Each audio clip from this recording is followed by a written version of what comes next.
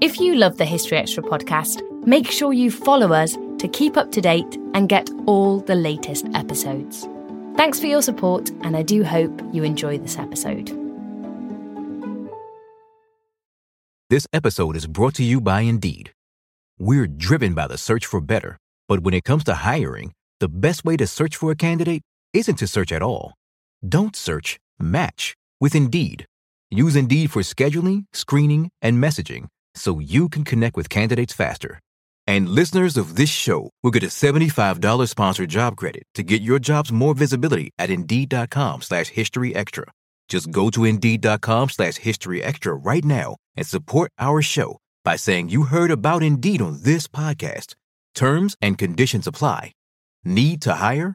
You need Indeed. This episode is brought to you by Reese's Peanut Butter Cups. In breaking news, leading scientists worldwide are conducting experiments to determine if Reese's Peanut Butter Cups are the perfect combination of peanut butter and chocolate. However, it appears the study was inconclusive, as the scientists couldn't help but eat all the Reese's. Because when you want something sweet, you can't do better than Reese's. Find Reese's now at a store near you. Hey, it's Ryan Reynolds, and I'm here with Keith, co-star of my upcoming film, If, only in theaters May 17th. Do you want to tell people the big news? All right, I'll do it. Sign up now and you'll get unlimited for $15 a month and 6 months of Paramount Plus Essential Plan on us. MintMobile.com/switch. Upfront payment of $45 equivalent to $15 per month. Unlimited over 40 gigabytes per month. Face lower speeds. Videos at 480p. Active Mint customers by 531.24 get 6 months of Paramount Plus Essential Plan. Auto renews after 6 months. Offer ends May 31st, 2024. Separate Paramount Plus registration required. Terms and conditions apply if rated PG. When you need mealtime inspiration, it's worth shopping Kroger, where you'll find over 30,000 mouth-watering choices that excite your inner foodie. And no matter what tasty choice you make, you'll enjoy our everyday low prices, plus extra ways to save, like digital coupons worth over $600 each week. You can also save up to $1 off per gallon at the pump with fuel points. More savings and more inspiring flavors make shopping Kroger worth it every time. Kroger, fresh for everyone. Fuel restrictions apply.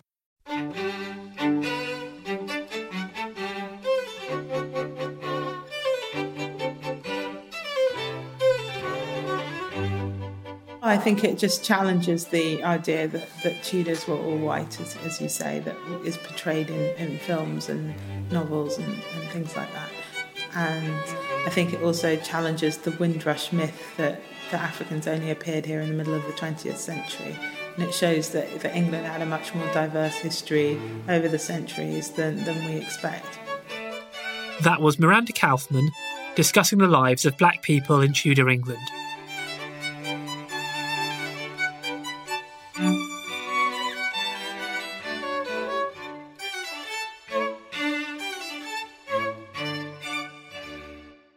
You're listening to the History Extra podcast from BBC History Magazine.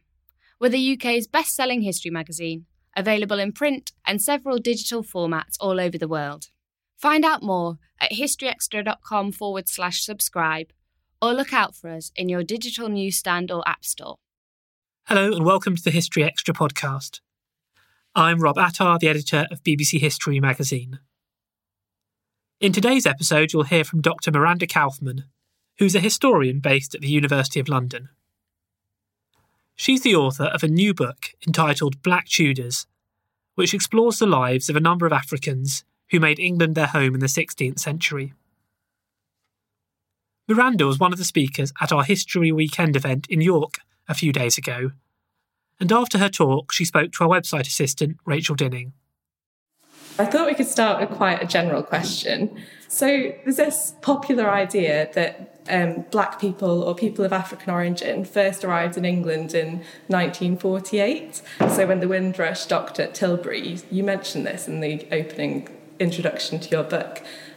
Why do you think that this preconception exists, and why don't we know much about the people who came to England in, for example, the Tudor period? Why is it a hidden part of history? Well, I think the Windrush, there's a lot of video footage and photographs, and so it's all and it's relatively recent, so people know that story. But with the Black Tudors, the records are much more hard to get hold of, and there's not so many pictures, that's for sure. And so I think it's I think, as I said in the book, people haven't asked those questions of the past. They didn't think to ask, well, were there any Africans in Tudor England? It just wasn't something that people have thought about in the past. But, now scholars are beginning to ask those questions, and that's why we're finding out these things that we didn't previously know. And what drew you to this area? Like, what made you write this book? Well, I just got curious about it, really, because I was, it's been a long gestation, this project. It started when I was doing my master's and doctorate at Oxford, and it all started when I heard in a lecture that the Tudors had started trading to Africa in the middle of the 16th century, which is something I didn't know. And I thought that was interesting, and I wanted to know more about that encounter, what the Tudor sailors thought of the Africans and what the Africans thought of the Tudor sailors.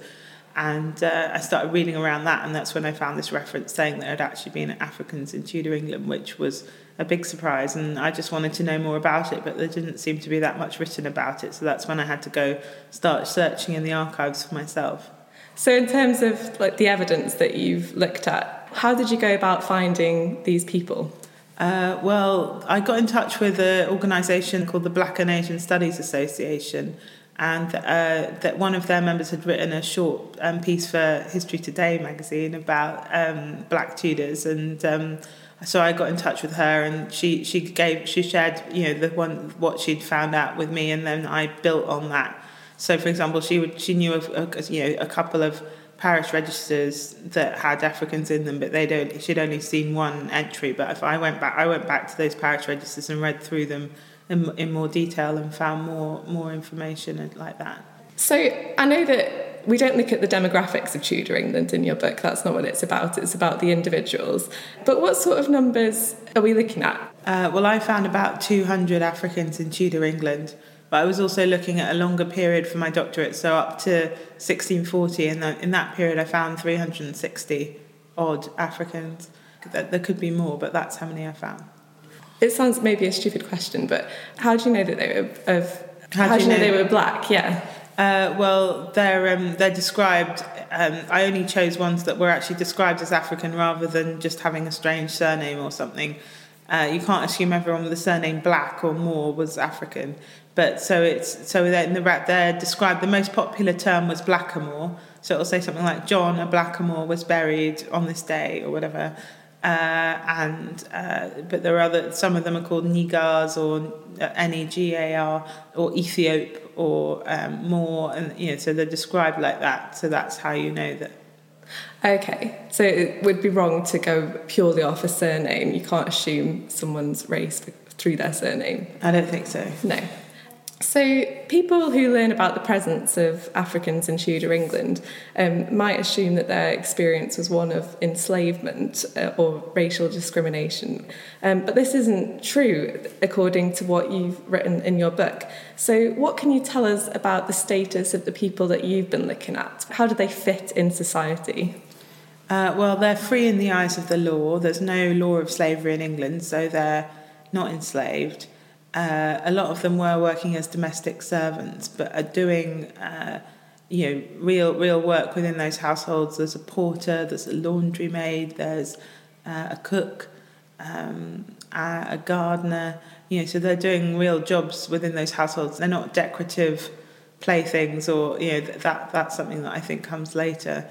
And some of them were self-employed, so have independent tradespeople like at Reasonable Blackman, the silk weaver.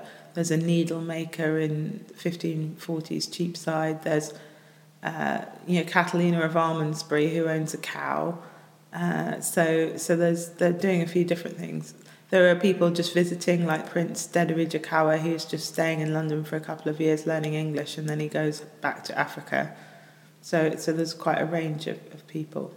And the attitude at the time, what would the Tudor people make of Africans in England? Did they have the same idea about race as what came later? Or would there be racism, or would they be preoccupied with other forms of prejudice? Yeah, like I say in the book, I think that the prejudices that existed were much more based around class and religion. So, an ambassador is going to be treated differently to someone who's just come off a captured Spanish ship. And religiously as well, if you weren't a Protestant, then you were penalised and treated worse than if you were. I didn't find any explicit evidence of extreme racism, really. I think racism as a concept is something that probably evolves later. So what evidence is there for how Africans were sort of treated in England's churches and courts? You spoke a bit about the legal system in your talks. Yeah, they were allowed to testify in court, which is a big deal because slaves aren't allowed to testify in court. So the fact that they are allowed to shows that they were considered free in the eyes of the law. Their testimony is given equal weight to other people's testimonies, which is significant. And the way that they're accepted by the church in baptism, marriage and burial sort of shows a different level of acceptance into Tudor society as well, because it was such a religious society that allowing them to be baptised was a big deal. So some historians argue that sort of what happened in colonial America with sort of chattel slavery was perhaps linked to 16th century England and the attitudes there. But what would your response to that be? I just don't think... I think that what was happening in colonial America is just quite different to what happened in England. And so I think historians need to look again at that early history of Virginia and the early colonies to sort of question why they developed the way they did. And I think it's more to do with the economic imperative to the new crops that they were working with in the New World required slave labour, whereas that wasn't the case in England. You talk a bit in the book about people coming onto English shores and they could be free there. Was that true? Could a slave come to England and be free? That was certainly what was said at the time, that if you set foot on English soil, you became free. Is there any evidence that actually happened? Did anyone come over? There's a guy called Pero Alvarez who tells the King of Portugal that he was set free by King Henry VII of England, and the King of Portugal accepts that status. And then there's another man called Diogo who comes to England in 1614 with an English pirate, and he again reports back to the Portuguese Inquisition later that he was set free, that he became free in England, because in that reign nobody is a slave, he said. So let's talk specifically about the people in your book. How and why did they come to England? Do we know some of their motives? Was it just circumstantial? Maybe give some examples. I don't think many Africans came to England completely of their own free will. I think that there were three main ways in which they came here. Some came directly from Africa as a result of the trade between England and Africa that was developing at this period, like Dedere Jakawa, and it's not entirely clear whether he wanted to come to England or not, but there are reasons why he might have done, because his kingdom was beginning to trade with the English. So coming to England, he could learn English, which would be useful for trading. He could find out more about the markets here and what would sell and what his goods would be like in that marketplace. And so the baptism record for him says that his father had sent him to England to be baptised. So that's quite interesting. And we know that he did go home and that he did start working as a trade factor when English merchants showed up. So that's quite interesting. The second way that Africans came here was via southern Europe. So there were a lot more Africans in Spain, Portugal, and some in Italy than there were in England. So for example, when Catherine of Aragon comes to England in 1501, we think John Blank was in her entourage. Other Africans come with European merchants, and some of the Portuguese Jewish merchants in London had Africans in their households. And the third way is through privateering. So when Francis Drake was raiding the Caribbean or capturing Spanish ships, other privateers as well, if they're capturing Spanish ships, then there's quite often Africans on board the ships, or certainly in Spanish ports. and they get brought back that way as well. So you look at 10 individuals in total, and your book's, it's sort of like an anthology of miniature biographies of these different people. So one person that I found really interesting was Jack Francis, who was one of the divers, actually, who went down and excavated Mary Rose. So, yeah, would you like to tell me a bit about this man, Jack? Well, he says he's born on an island off the coast of Guinea. He in the 1520s. We know that by the time he was 18, he was working in Southampton for this Venetian called Peter Paolo Corsi, and they're diving to try and salvage guns from the Mary Rose. But then they get accused of stealing tin from the wreck of another ship called the Sancta Maria and Sanctus Eduardus, and that gets them into court, and that's where we find out more about him, is in the court records. And he's a witness in the case, and he gives testimony in support of his master. So we know that he would have been a skilled diver. I'm really curious about this. So diving in the 16th century, like what would that look like? Would he just swim? Would there be any equipment that he wore to, like, you know, we'd have scuba diving, but back then, how would he dive down to this ship? Well, there's this skill that does happen today called free diving, which is diving without equipment, and if you have to start quite young, I think, but if you can train yourself to breathe and to equalize the pressure in your ears and do things that mean that you can dive without equipment. But there is some equipment that would have been available to them to use at the time. So maybe a form of diving bell, which is a bell that you submerge under the water, and then it holds a pocket of air in it, so you can swim under there and breathe a bit more and then go out again. Or they would tie stones to rope and put them over their shoulders to weigh them down to get them to the ocean floor. So what was the verdict? What happened with the court case? We don't know, because the verdict doesn't survive, unfortunately. Oh no. Okay. So we don't know what happened to him. Well, we don't know what happened to Jack Francis. We know that Corsi gets imprisoned in the Tower of London, a few months later, but not because of the result of the court case, but because he's gone off to do some salvage work for the Earl of Arundel, whereas he was still meant to be doing the Mary Rose. So the king gets cross with him and throws him in the tower. Let's talk about the man in chapter 5. His name was Reasonable Black Man, which is an incredible name. I know you mentioned that names aren't necessarily a good signifier of a person, but his name just seems so particularly interesting. Does it tell us anything about him? Well, maybe he was very reasonable in his... I feel like it sounds like a kind of trading name almost, to sort of... to reflect his reasonable prices, perhaps, when he's weaving silk for you. I don't know, but it could be some kind of nickname. I mean, they did have nicknames like that in the Tudor period. So okay, and he was a silk weaver. Would you like to tell me about his life? Unfortunately, we don't really know that much about him, except that he was living in Southwark in the Elizabethan period, from about 1579 probably, and that he had a family there. We don't know anything about his wife, but he was married because the records are actually the records of the baptism and burials of his children. So the fact that they're not described as bastard children means that the parents must have been married. And unfortunately, 2 of them die in the plague in 1592, I think. They die of the plague, and that's quite sad. But that's the last we hear of the family, really.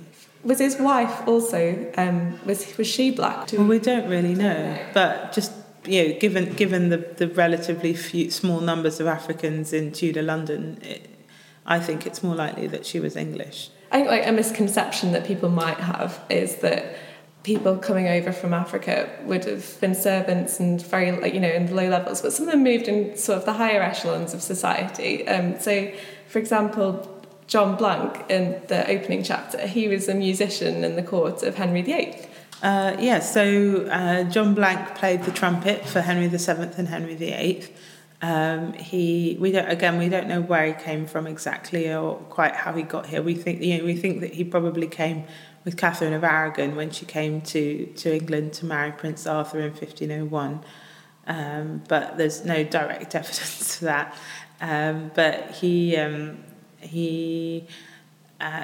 know he played at the coronation of Henry VIII and the funeral of Henry VII, not in that order. And he was paid wages. He was paid 8p a day under Henry VII, and then when Henry VIII comes to the throne, he asks for a wage increase, and it's granted. So then he's paid 16p a day. We know he goes on to play in the Westminster tournament, which was a big jousting tournament that Henry VIII commissioned to celebrate the birth of a son to him and Catherine of Aragon, who was unfortunately very short-lived. But they had this big jousting tournament, and it was depicted in the Westminster tournament roll. This was in 1511, and it's the roll is a sort of 6-foot-long manuscript in vellum, just painting all the knights, riding to the joust and the jousting scene in the middle, and then everyone processing away from it as well. And John Blank's depicted twice in that Westminster roll. Oh wow! Playing the trumpet. Is he the only black man in this scroll then, in the pictures? So let's talk about some of the women in your book. Anne Cobby's quite an interesting one. So she worked in a brothel in the 1620s. What do we know about her?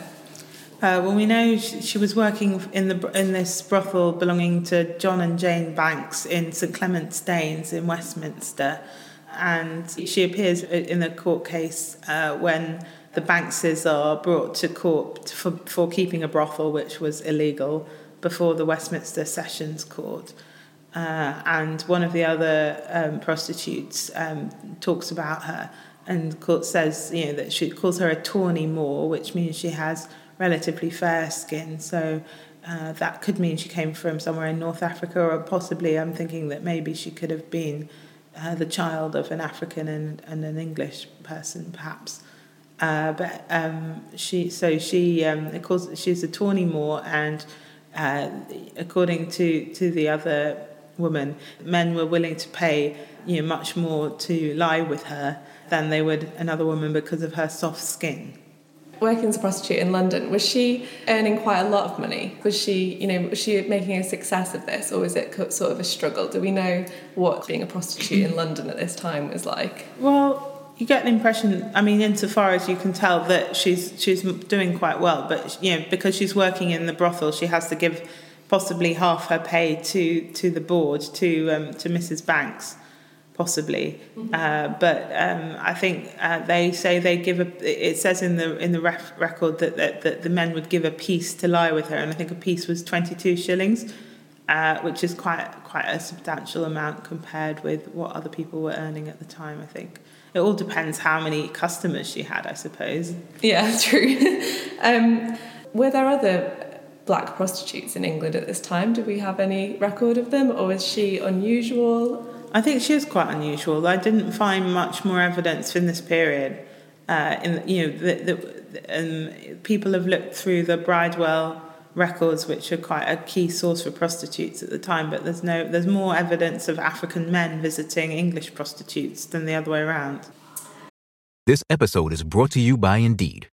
We're driven by the search for better, but when it comes to hiring, the best way to search for a candidate isn't to search at all.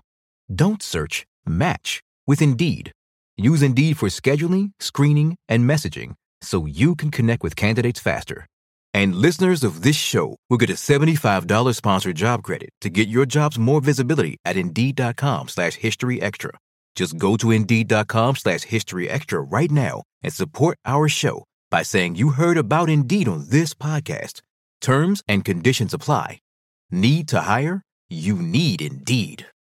We don't always realize just how much our negative thoughts and experiences stick with us and weigh us down. You may find your brain constantly running through a highlight reel of bad moments. That comment your friend made last week that hurt your feelings. That frustrating thing your mum does. Or that silly thing you said in a meeting.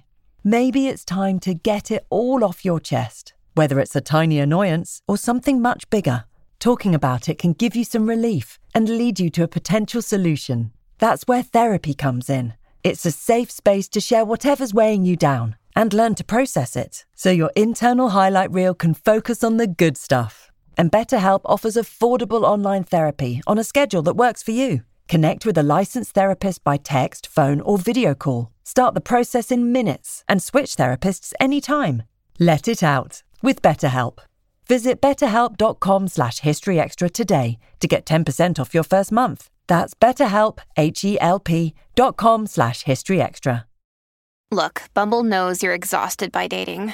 All the must not take yourself too seriously and 6'1" since that matters. And what do I even say other than hey? Well, that's why they're introducing an all-new Bumble with exciting features to make compatibility easier, starting the chat better, and dating safer. They've changed, so you don't have to. Download the new Bumble now. I think I've touched on this a little bit. So we know that Anne Cobby had sex with white men, obviously outside of marriage as a prostitute, but do we know if there were interracial relationships, and were they accepted at this time? Would there have been the outrage that there might have been later on? Yeah, so there are records of marriages in the parish registers between African people and English people. There's a few more with African men marrying English women, but there is at least one example of an African woman marrying an English man, and that's in Bristol in the early 17th century, about 1603, I think. And like you said before, people were more concerned with class and religion, so I presume if like they were of the same class and religion, then it'd probably have been accepted. Or is that something we can't possibly know? I think, it's difficult to know, but I didn't find any explicit evidence of people being hostile to those relationships. I think there may have been more curiosity. There's a quote from a man called George Best in 1578 who says, he's seen an Ethiopian as black as coal taking a fair English woman to wife and begetting a son as black as the father. So there's that curiosity about the products of those relationships and skin color and how that's transmitted through the generations. But I don't think it's a hostile feeling. There's another moment in the book where there's is there a baptism of I think it's a black woman, and it says in the records that quite a lot of people went to it, and I think you sort of ponder on whether this was because it was sort of it was people were curious, it was something they'd never seen before. Yeah, that was the baptism of Mary Phyllis of Morisco in 1597. Okay. The Bottles Aldgate. So she's one of the other chapters. Yeah, tell me about her. Well, she came to England from Morocco when she was about 6 or 7 in 1583 or 4, and she goes to work for John Barker, a merchant. So it's possible that he was trading to Morocco, especially because he had a relationship with the Earl of Leicester, who was head of the governor of the Barbary Company, who were set up to trade to Morocco. So it's possible that that's how she got here. And then she switches jobs. She goes to work for a seamstress in East Smithfield called Millicent Porter. And so possibly she learnt the art of being a seamstress as well. And then Millicent Porter seems to encourage her to get baptised, and I think when she's 20 years old she gets baptised at St Bottles Aldgate. Oh, I was actually going to ask, because you mentioned the Earl of Leicester and sort of the trading. What was the sort of situation at the time with England's ties with Africa? What sort of extent was like trading going on, and what were the links between England and Africa at this time? Well, the strongest trade was with Morocco, which starts in 1551, and by 1558 there's a regular trade with Morocco, with English factors resident in Morocco, in Moroccan ports. Apparently before the 1620s, there are actually more English people living in North Africa than in North America, which is a fact that I always thought was amazing. And then there is a bit more of an exploratory trade with what they call Guinea, which is sort of more like the west coast of Africa. By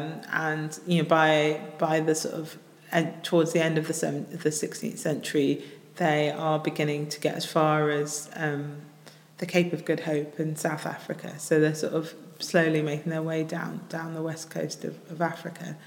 But those voyages are a bit more unstructured, not sort of as regular. Okay. But then the East India Company starts, trading towards the end of this period as well, and they stop off on the coast of Africa. So quite a general question. Which story in the book, which person is most interesting to you? Which, if you had to pick a favourite?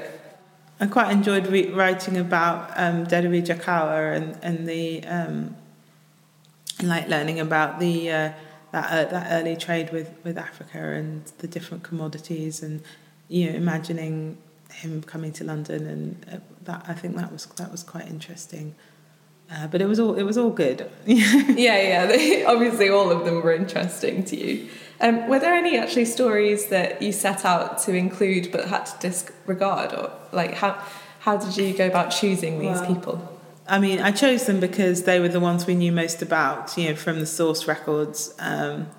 There were a couple of chapters that got cut, but I tried to incorporate them into the book in other places, like Maria, the African woman who gets abandoned heavily pregnant on an island in Indonesia by Francis Drake, originally had her own chapter, but because she'd never actually set foot on English soil, we decided that she didn't really count as a black Tudor.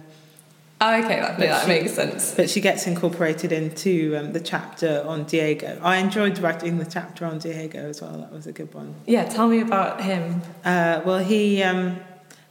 Diego joined. Francis Drake was raiding Nombre de Dios in Panama in 1572, and Diego runs up to some of his ships and says, demands to be taken on board even though they're shooting at him. And he gets on board and he warns the English that they're in danger, that the Spaniards are going to come and get them in Nombre de Dios.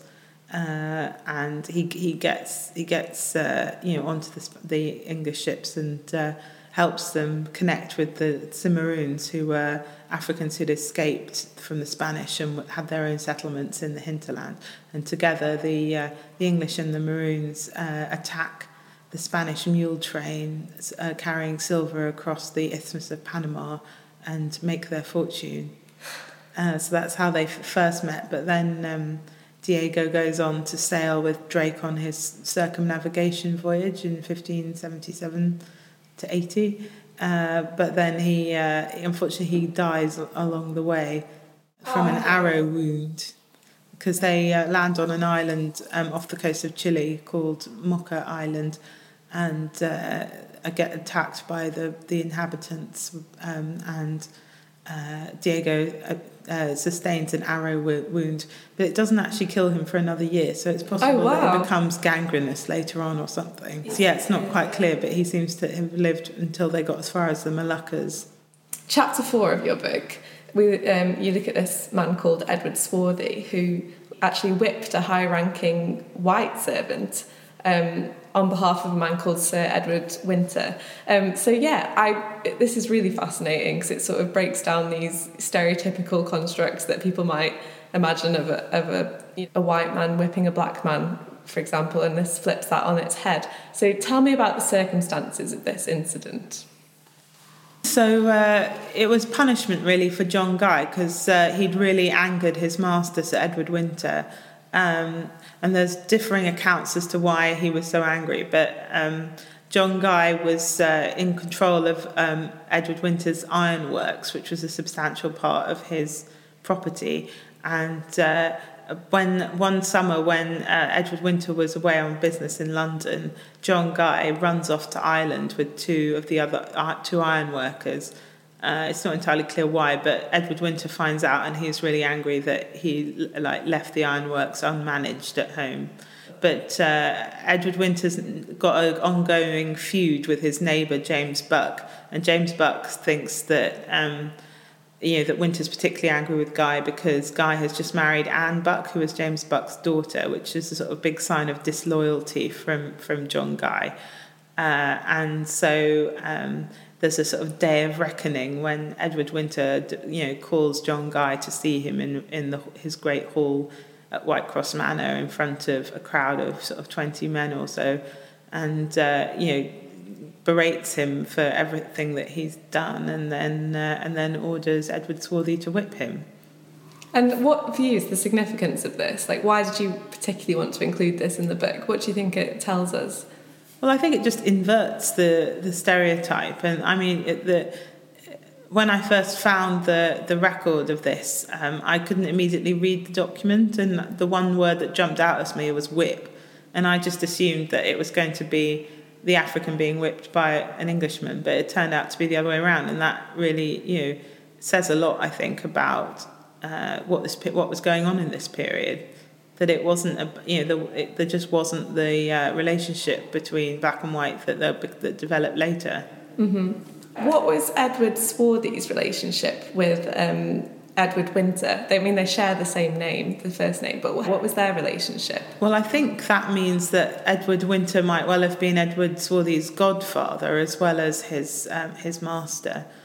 Because that was quite a common occurrence that when Africans were baptised in England, they were baptised with the name of the godfather. When Dedri Jakawa, the prince of River Sestos, is baptised, he's called John, which is the name of the merchant he was staying with in England as well. So I think that's their relation. And then Edward Swarthy is working for Edward Winter as a porter, which was, is the person who stayed at the gate of the manor and allowed people in or turned them away at the gate. The stories of these Tudors, why hasn't there been more research into this area, do you think? I think, as we talked about this a bit at the beginning, I just think we hadn't asked those questions before, and the records aren't that easy to find because there's not like a special archive just dedicated to Black Tudors, or when you go to an archive, it's usually organised in terms of people's surnames or dates, and that doesn't make it very easy to find this sort of material. But hopefully there'll be more research done on it in the future.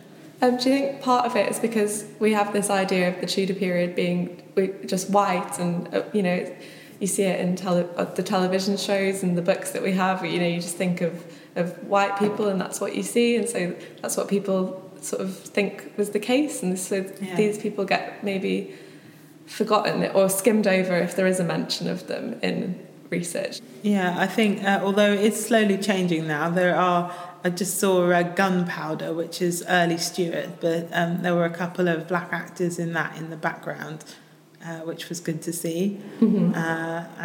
I hope there'll be more like that. Just to sort of sum up, why is it important to tell these stories? Well, I think it just challenges the idea that Tudors were all white, as you say, that is portrayed in films and novels and things like that. I think it also challenges the Windrush myth that Africans only appeared here in the middle of the 20th century. And it shows that England had a much more diverse history over the centuries than we expect. That was Miranda Kaufman. Black Tudors, The Untold Story, is out now in the UK and the US, published by One World. And you can read a piece by Miranda in the December issue of BBC History magazine, which is currently on sale, with Elizabeth I and Lettice Knowles on the cover. Well, that's about it for today, but please do join us again on Monday, when we'll be talking to Simon Heffer about Britain at the turn of the 20th century. Thanks for listening to this History Extra podcast, which was produced by Jack Fletcher. Do let us know what you think about this episode by emailing podcast@historyextra.com, and we might read out your messages in future editions. Alternatively, why not keep in touch via Twitter or Facebook, where you'll find us at History Extra. For more great history content, don't forget to visit our website, historyextra.com, which is full of history articles, quizzes, image galleries, and more. Plus, it's where you can download hundreds of previous episodes of this podcast.